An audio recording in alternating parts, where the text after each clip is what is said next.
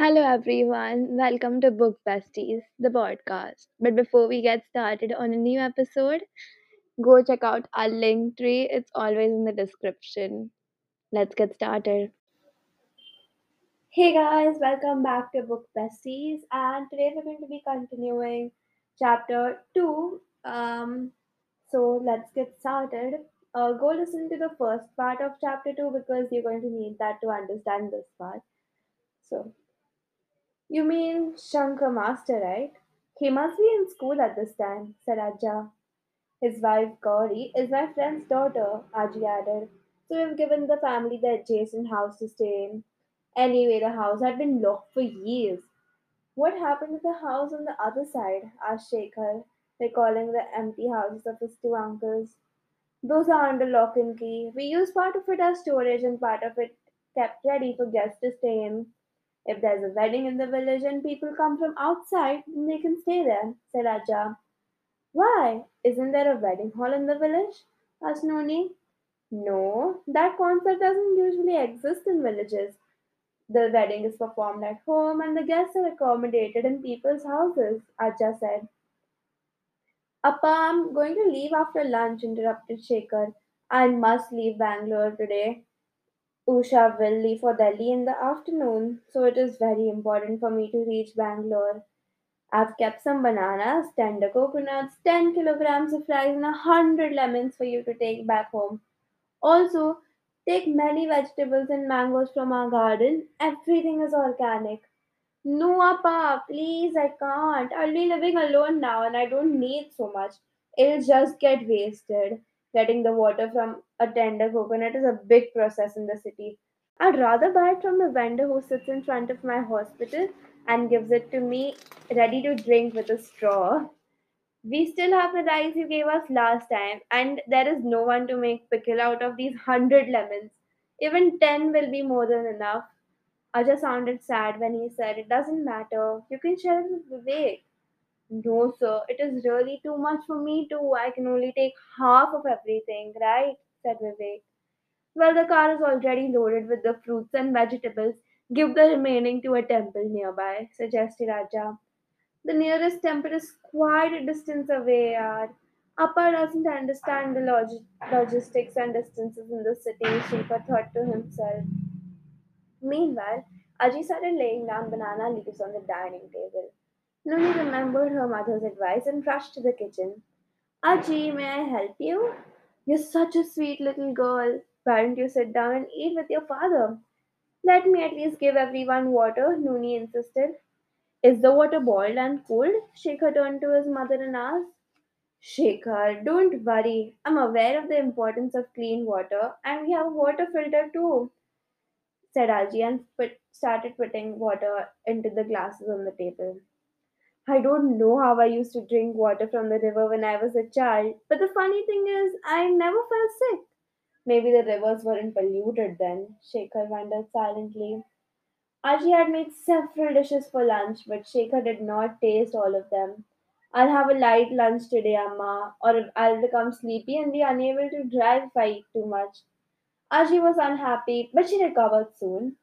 Be careful. Don't worry about Nooni. She'll have a good time. I already made plans for her. Every morning I'll involve her in the activities of the home, and every afternoon she can spend time with friends.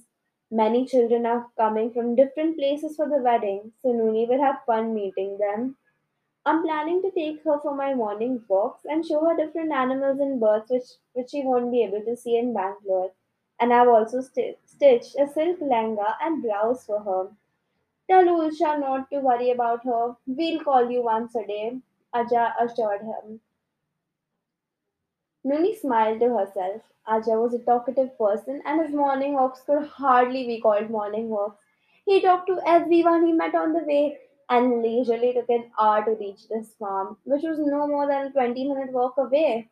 Then he would spend an hour there and bring back some vegetables and fruit to the house. Soon it was time for Shekhar and Vivek to begin their journey back to Bangalore. Nuni hugged her father. Dad, I'll enjoy myself here. Please don't worry. She was happy to stay in the village. There would be no routine and no summer camp. Shekhar smiled, opened his bag, and took out a brand new cell phone. He handed it to Nooni and said firmly, "You will never get this privilege in Bangalore. I've only bought this for you, but only while you're here. The landline in Appa's house doesn't always work, and I'm quite certain that the reception here may not be that good either. You can use this to call us when there's proper network." "Can I take pictures with the phone, Dad?" asked Nooni excitedly. "Yes, yes, of course you can." Nooni did not know how to operate the new cell phone, but she knew that she would figure it out quickly because even in Bangalore, she knew how to use her mother's cell phone better than her mother did. She was pleased at the thought of taking pictures of Aja's farm, the cow shed, and fruits and vegetables. Nooni happily said goodbye to her father and Vivek uncle.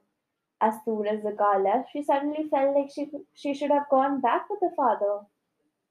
For an instant, she felt abandoned in a strange place without her parents. But her thoughts were cut short as Aji's voice called out to her. "Nooni, I'm eating lunch now. Come and sit next to me and help." Aji's real intention was to distract her.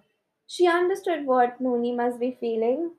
Softly, Aji said, "Someday you will have to leave your parents' house, won't you? Either to study or maybe because you're getting married. At first, you may find it difficult, but you will learn a lot and eventually you will adjust. Then you will find that it is a nice feeling to be on your own, isn't it? Look at your father. He left this village when he was just 16 years old. And when Aja went on pilgrimages, I was left here all alone. But I learned to manage the farm and the house. So when you go back to Bangalore after 2 months, you would have learned and understood more than any book can ever teach you. Now tell me, would you like to watch cartoons?" "No, Aji, I don't want to watch TV," replied Noni. Her eyes were focused outside the main door on a bicycle leaning against the wall. "Aji, who rides that bicycle?"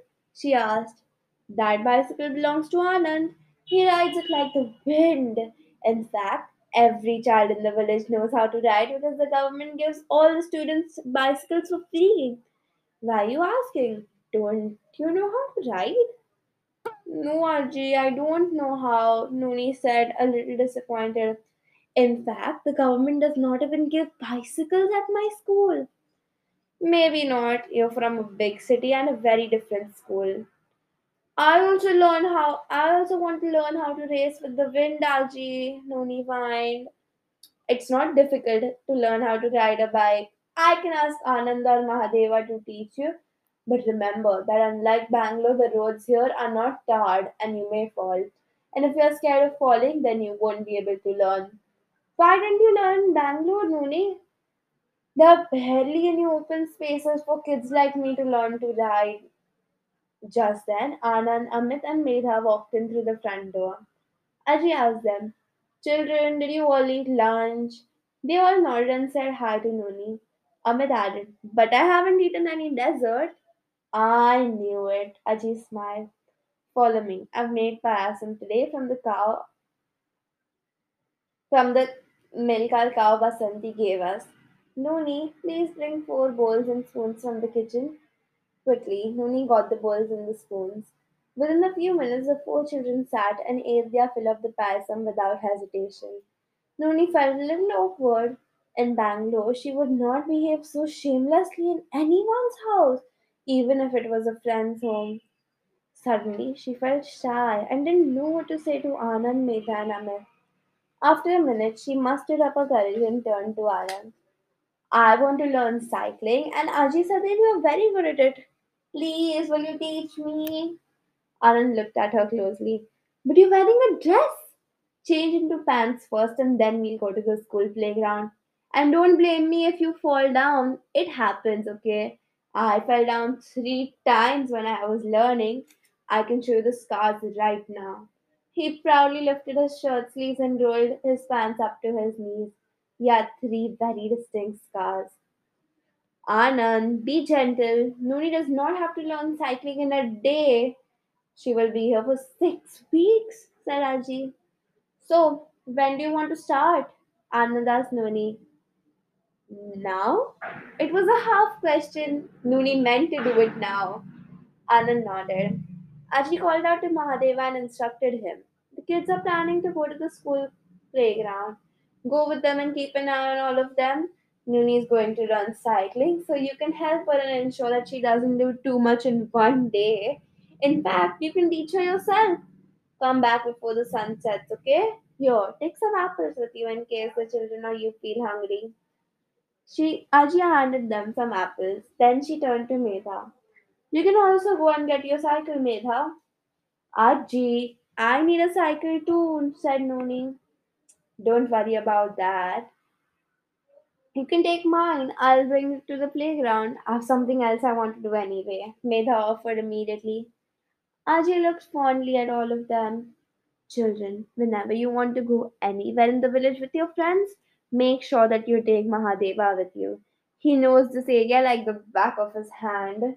Nuri nodded obediently and rushed to the bedroom to change her clothes. Amit said excitedly, Aji, I cycle and ride a Luna inside the army campus because the roads don't have potholes and they're nice and wide. I'll also bring a cycle. He turned around and ran home. And after this comes the exciting journey of how Noni learned to cycle.